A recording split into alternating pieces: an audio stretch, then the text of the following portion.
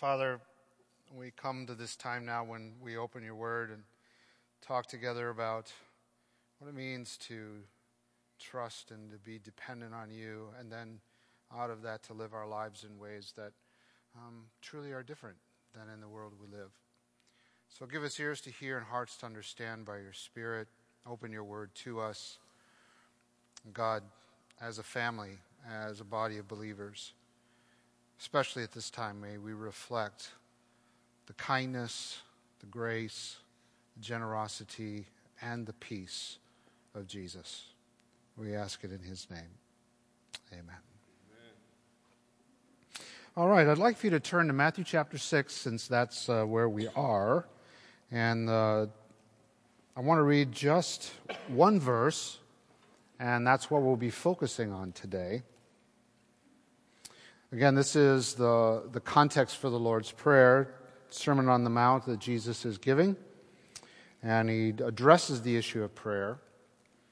And then he comes to the model prayer, the template prayer that he offers to his disciples, and invites them to pray like this. So not to mimic the exact words all the time, but certainly to use this as a way to go about praying. And in particular today, we want to focus on verse 11. Jesus says, "Give us this day our daily bread." This is a situation we're facing right now that is unprecedented in our lifetime for most of us, okay? And certainly in America, except perhaps for 9/11. But many of the same concerns and anxieties and challenges that existed then certainly exist now, and maybe even to a greater degree. The question for us is, as believers, how are we going to navigate this? And how are we going to present a clear message of who we believe God to be in the midst of this? And this situation actually brings to the surface some of the very things that Jesus intended the disciples to see when he invited them to pray, as he has said in Matthew chapter 6. This part of the Lord's Prayer that we're going to focus on today, in particular, can help us gain perspective not only on our current crisis and how we are to navigate that, but the whole of our lives, every aspect of it. It's like a reset button on our fears and our tendency to live our lives as if we were actually self-sufficient and in control. Even the immediate context of this prayer that Jesus gives, the context of the Sermon on the Mount, is foreign territory for most of us most of the time. It's a context that is far removed from what we experience every day, and in particular this idea of give us today our daily bread. There was a time, and I don't think it's been too far, it's certainly not in my lifetime, but not too far back, and in some places in the world today, where daily wages mean you get to go to the market or the grocery store and buy food. The connection between your work and the daily amount that you earned allowed you then to purchase what you needed to subsist. And that's still true in many places of the world today. And where life expectancy was vastly different than it is today. And it's not the way we live, right? We are disconnected from this completely, for the most part. We've been given the privilege of abundance and good health. And we've learned that we can have more than one of everything, as well as expecting that our lives should be free from sickness. And we are separated from a large portion of the world's population who are hungry every day and don't know what tomorrow actually is going to bring. There are 800 million people in the world who are chronically undernourished. And interestingly enough, with the schools closed for the next few weeks, there's a scramble on to provide the lunches that many of children depend on, especially in those urban areas. They depend on that food, that lunch, most likely for their daily substance. It's interesting to note that there are still countries in the world today where 50 is the best what one can hope for in terms of life expectancy. So this is not a new issue, though. This is certainly not new in Jesus' day. It's very connected to what Jesus and those who heard him would have experienced. There were rich and poor in Jesus' day. There were healthy and sick. There were those who were following him who would have heard what he was saying and understood exactly what this meant, while at the same time being a challenge for them in terms of how they were to live. This is a human issue, this idea of give us this day our daily bread. And it's a constant theme in Scripture and throughout Jesus' teaching, because our tendency as human beings is to store up, to preserve, to want to control, to be the ultimate providers and the source for all we need and want. Now, this operates in the background. I know it does for me. It's not always overt. But in times like these, interestingly enough, it becomes a little more apparent. Often I think I find myself, and I think in general, we live in fearful forgetfulness. And Jesus is fundamentally challenging that default that we live out of most of the time in this passage. So how would those who heard Jesus, what he said here about give us today our daily bread, how would they have heard that? And then what does it call us to today in the midst of the abundance that we enjoy and the crisis that we are experiencing at this time? One of the things that would have immediately come to mind to those who were listening to Jesus at this point is the whole idea of daily bread. It would have immediately taken them back to Exodus chapter 16, where God provided for the children of Israel manna in the wilderness. God provided bread, and actually meat as well, because there was quail that was provided, for 40 years for the children of Israel while they wandered through the desert. 40 years, every day, provision was made for God's people. Interestingly enough, though, even in that, our default showed up almost immediately as human beings. God said, gather as much as you can eat in one day. I'm going to provide the manna. Gather as much as you can eat, just enough for today. No one is to leave anything over until the morning. And on the sixth day, there will be twice as much. So go out and gather that, because on the Sabbath day, there wasn't going to be anything. And so what immediately happened? There were fearful people who went out and gathered more than they could eat for a day and expecting to hold it over to the next day. And then God sent worms, and they couldn't eat the bread that they had gathered. And then there were those who were forgetful, who decided that, well, the Sabbath regulation really wasn't all that important. And so out they went on the Sabbath day to gather the manna. And there was none for them to get. And so they'd forgotten. Deb and I went shopping Friday night. If any of you have been to the grocery store in the last few days, we had heard reports and then firsthand experience of entire shelves being empty. No meat, no produce, no eggs. Anybody got eggs? Got eggs? Okay, good for you. All right. What we're seeing now is this whole default thing of being in control on steroids. It's ramped up because as human beings, we are fearfully forgetful. This idea of forgetting also is reinforced when the children of Israel were entering the land after they'd wandered about, and God provided for them for 40 years. And they're getting ready to enter the land in Deuteronomy chapter 8, verses 11 through 18. This is what Moses says to the people as they're preparing to enter the land that God had promised them. Take care lest you forget the Lord your God by not keeping his commandments and his rules and his statutes, which I command you today. Lest when you have eaten and are full and have built good houses and live in them, and when your herds and flocks multiply, and your silver and gold is multiplied, and all that you have is multiplied, then your heart will be lifted up, and you forget the Lord your God, who brought you out of the land of Egypt, out of the house of slavery, who led you through the great and terrifying wilderness with its fiery serpents and scorpions and thirsty ground where there was no water, who brought you water out of the flinty rock, who fed you in the wilderness with manna that your fathers did not know, that he might humble you and test you, to do good in the end. Beware lest you say in your heart, my power and the might of my hand have gotten me this wealth. You shall remember the Lord your God, for it is he who gives you power to get wealth, that he may confirm his covenant that he swore to your fathers, as it is this day.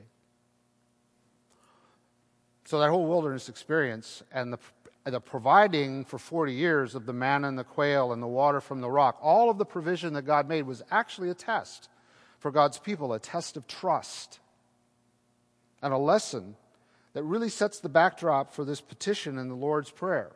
How will we today, as God's people, live?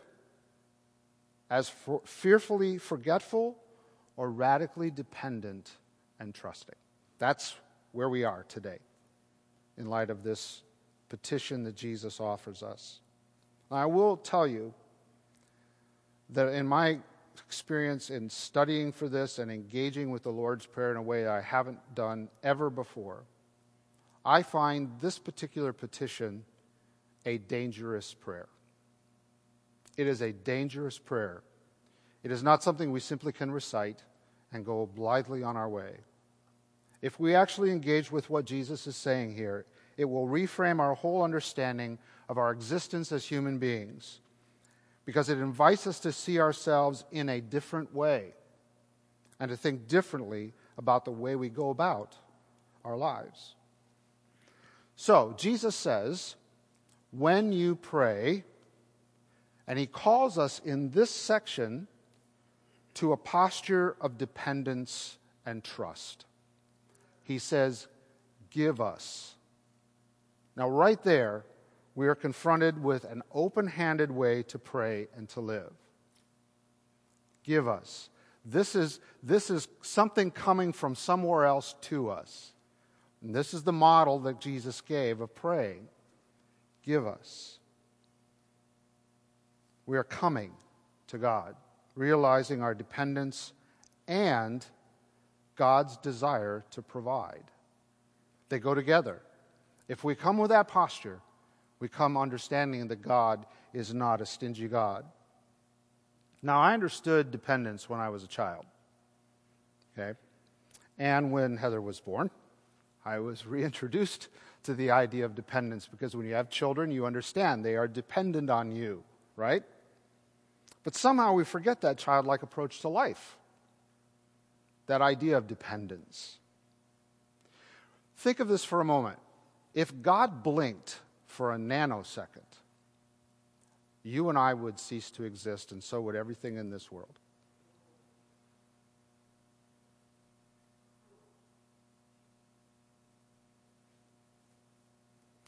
We are utterly and always dependent. It's interesting that only as illness or time, which many of us are experiencing, encroach on our imagined sense of control and self-reliance, do we begin to realize how human and how dependent we actually are. Until then, we often live in the deep fear, kind of under the surface for most of us, and for me as well, that God is somehow holding out on us. Somehow he's not going to come through. He won't provide, and we have to fend for ourselves. And this is an echo of the fall, because at the very beginning, Adam and Eve were convinced by Satan that somehow God was holding out on them.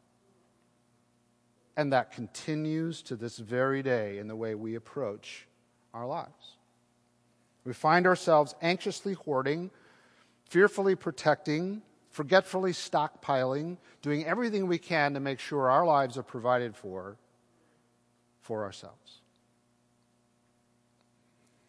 Those in prison, and you may wonder how I know this, so you can ask me about that later.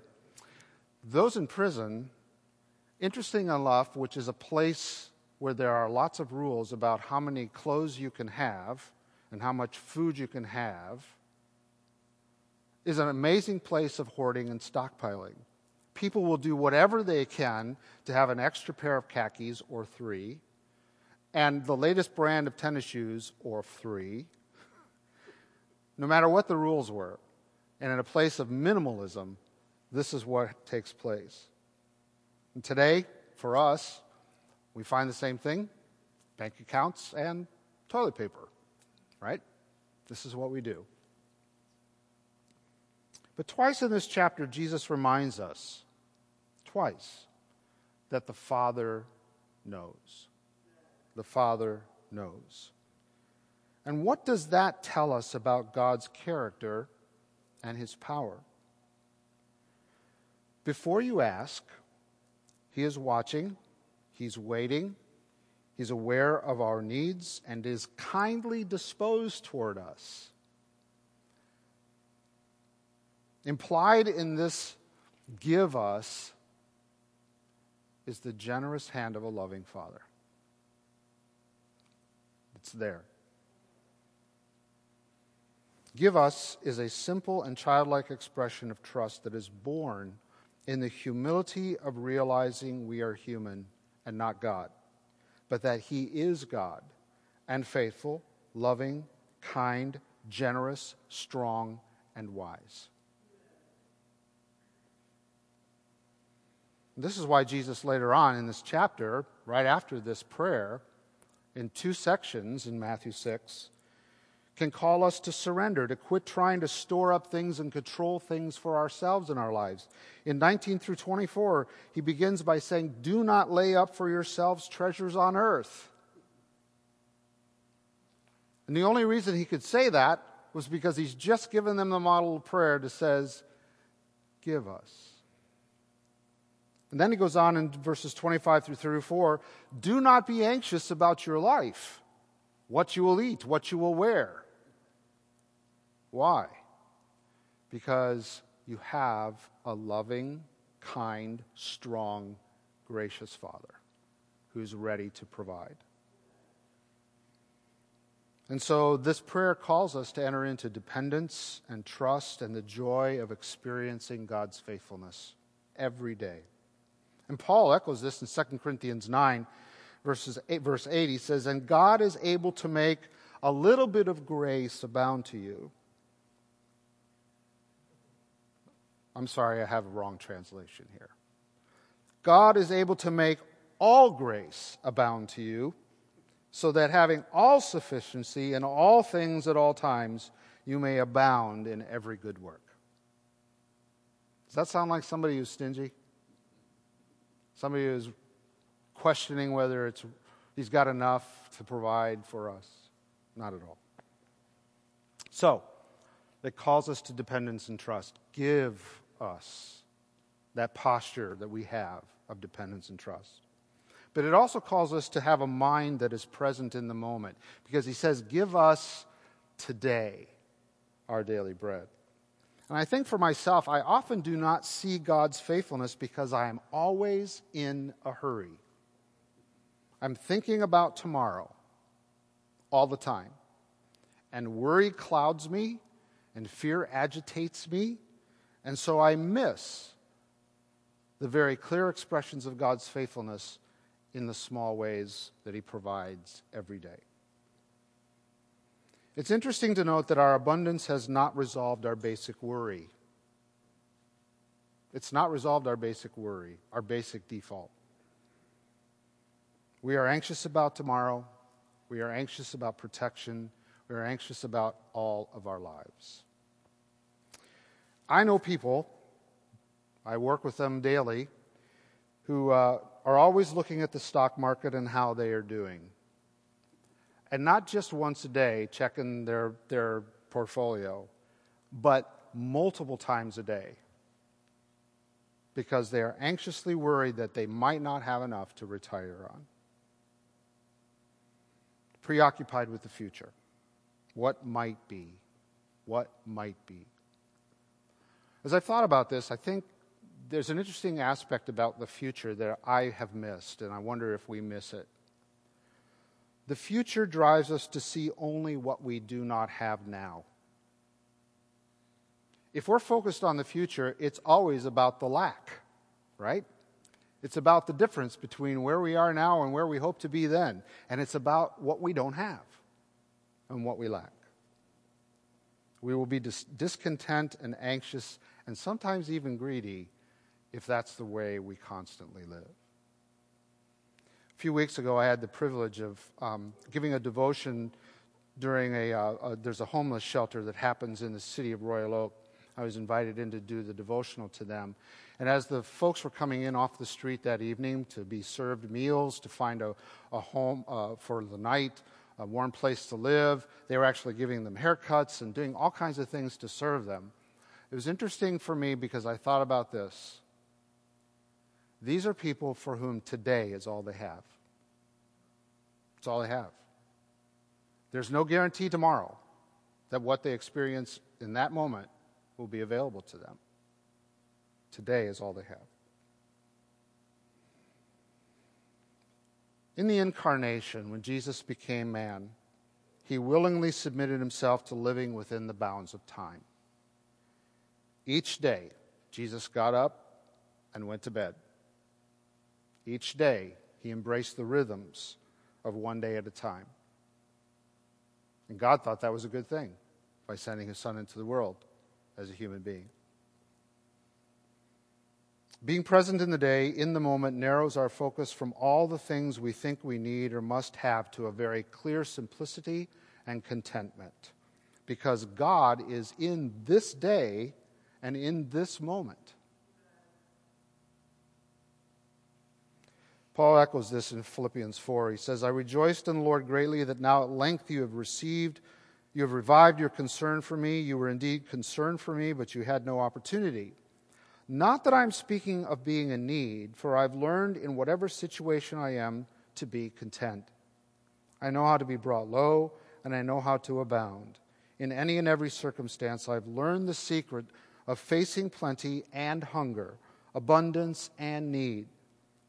I can do all things through him who strengthens me. In this moment, in this day, and every day beyond the coronavirus and every other thing that might come into our lives, this is the secret that we need to embrace ourselves, to be present in the day, in the moment, today, because God is here and he will provide. We cannot recognize God's faithfulness in tomorrow if we do not learn it today. And so this prayer also calls us to a heart that knows what is enough. He says, our daily bread, right? Give us today our daily bread. Matthew wrote this gospel. Luke's the other one who pens the Lord's Prayer.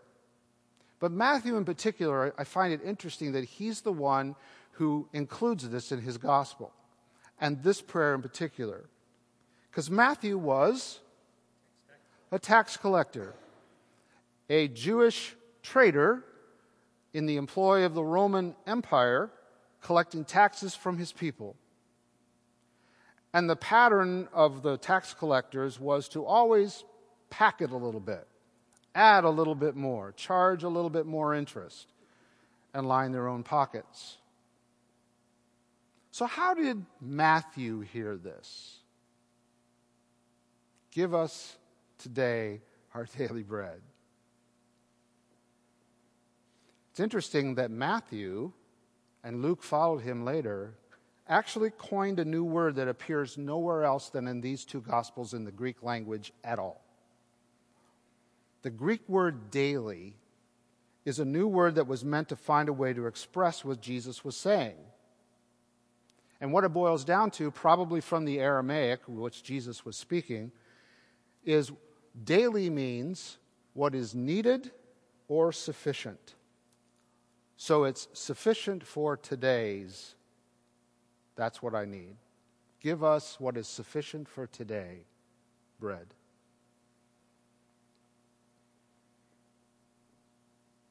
Give us today what we need for today, without worry or consuming thoughtlessly, as if we had a right to it because we have made it happen. Praying and living this way is a real challenge. I know it is for me because it has the effect, if I really lean into this, to train my heart to know when things are enough. When it's enough. We do tend to be consumers, right? Food, stuff, experiences to make us feel better about ourselves and our lives. And as a result of that, we end up never really enjoying much in life. We're just always taking it in. We don't really enjoy it. Did you know that the word enjoy comes from the Latin root, which means to rejoice? Which is more of a thanksgiving. It's an external expression for what we experience rather than enjoying, which we typically interpret as, I'm having this. I am enjoying this. It's an expression of gratitude. So daily means we can experience the joy of it being fresh every day, that God's heart is toward us and His faithfulness never ends. I don't know if how many of you binge watch Netflix, Amazon Prime, whatever it may be, all right? Have you ever noticed, I noticed this the other day. We're watching this series called The Chosen, which I recommend to anybody. It is one of the most wonderful examples or productions about the life of Jesus. Check it out. I want to watch the next episode and the next episode and the next episode. But anytime I do that, whether it's that or any other series that I'm watching, when I'm done with it, I feel this emptiness. It's like I got to have the next thing. What's the next show I'm going to write or I'm going to watch? All right? It's an amazing thing. We tend to not look at each day, each thing, each experience for what it is and receive it fresh. And when Jesus invites us to pray this prayer, He is not asking us to accept a meagerness. Our daily bread is not a meagerness, but it is enough. The daily supply of what I really need, not what I want, although God, interestingly enough, is pleased sometimes for sheer joy to grant our honest desires. Have you ever noticed that? Sometimes just for the sheer joy of it, God will smile and say, you know what? Yeah, that's it. But daily bread, living in that moment of daily bread, knows it builds a heart of knowing what is enough. And when we know how much is enough in the light of this prayer, then the extra, all those blessings that we truly do enjoy today, become an opportunity for generosity. If we know what's enough, then what is extra becomes an opportunity to show the generosity and grace and kindness that God calls us to. Now, I don't think it's any coincidence that later in His ministry, Jesus comes back to this theme of the bread and manna and all the rest of that, but in a way that takes us beyond our physical needs. He speaks to our deeper need. In a discussion with the Pharisees in John chapter 6, it goes like this. The Pharisees said to Him, "Then what sign do you do that we may see and believe you? What work do you perform? Our fathers ate the manna in the wilderness, as it is written, He gave them bread from heaven to eat." Jesus then said to them, "Truly, truly, I say to you, it was not Moses who gave you the bread from heaven, but my Father gives you the true bread from heaven. For the bread of God is He who comes down from heaven and gives life to the world." And they said to him, "Sir, give us this bread always." And then Jesus said to them, "I am the bread of life. Whoever comes to me shall not hunger, and whoever believes in me shall never thirst. I am the living bread that came down from heaven." So Jesus, even in light of this prayer, our daily bread, offers us a more substantive bread, a bread that leads us not only to living life day by day, but a life eternal, a life lived in the moment eternally with Him. Now, there is a virus in the world that is more deadly than coronavirus.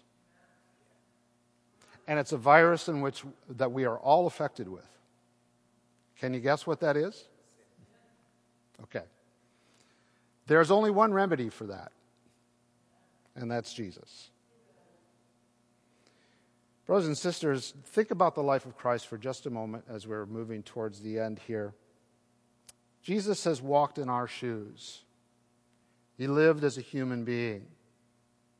He was tempted in the wilderness, experienced true want for 40 days, and yet, when he was tempted, trusted his Father. Said, "Man shall not live by bread alone, but by every word that comes from the mouth of God." In the garden, Jesus expressed fear, looking toward the cross. And yet at that moment in time, he trusted his Father and said, "Not my will, but yours be done." And on the cross, as a human being, Jesus experienced abandonment and the total loss of control. The total loss of control. And yet he says at the end, "Into your hands I commit my spirit." And now he is the risen Lord, the true bread of life, and having walked every step of the way that we walk, as the risen Lord, he offers to us himself as the bread that sustains our life beyond the physical into the eternal. And daily feasting on him, we are able to fully embrace the Spirit and working out of this prayer that he invites us to. Because we will know a Father who knows and provides. And it will free us from fear, from having to control and to protect ourselves. Even our experience with Jesus, brothers and sisters, needs to be fresh bread for us every day, because just like the manna in the wilderness, you can't store up Jesus for tomorrow. You can't. So what would it really be like to live in light of this prayer, to have it guide the decisions we make and how we go about what we do? As I said at the beginning, it's a dangerous prayer. I feel the pressure of this because it forces us to think, it forces me to think differently about who I am and what I am and how my life should be framed. I am dependent every day on the one who holds all things together by the word of his power. Every day, every moment. And all I have is just today. That's all I've got. I don't have tomorrow. Just today. So it's a dangerous prayer because it will shift our paradigm about how we approach life. But it's also an inviting prayer. I think it invites us to remember that God can be trusted. God can be trusted. In the big and the small, in every aspect of our lives, we can rest in his love. Paul says in Romans 8:31-32, again, a promise that we need to hang on to. What then shall we say to these things? If God is for us, who can be against us? He who did not spare his own son, but gave him up for us all, how will he not also with him graciously give us all things?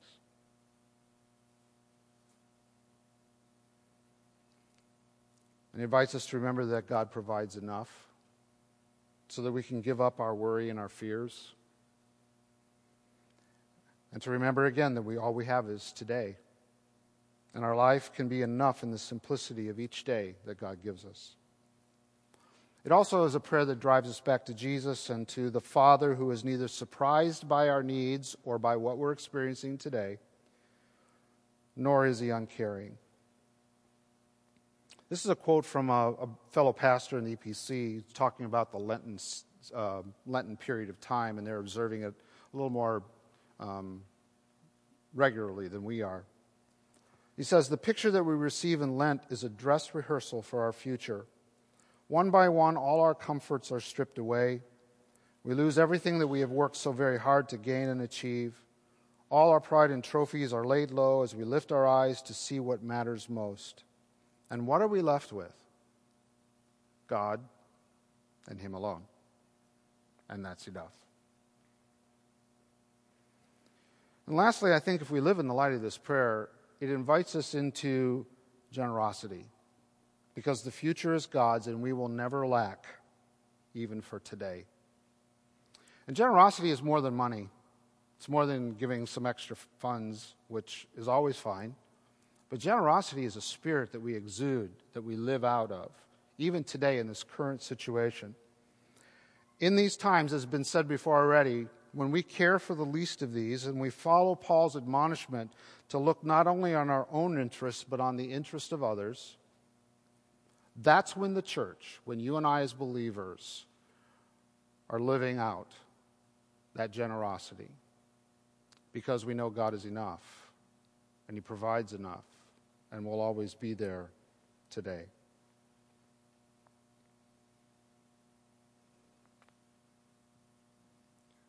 Posture of dependence and trust,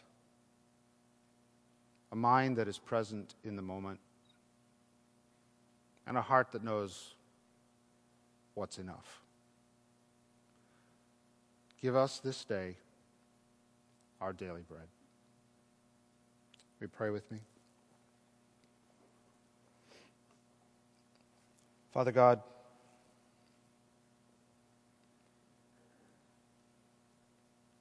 we do not know your mind, but it seems like regardless of whether you are behind what's happening today in our lives or not, it still calls us to embrace and live fully into this prayer that you have given us.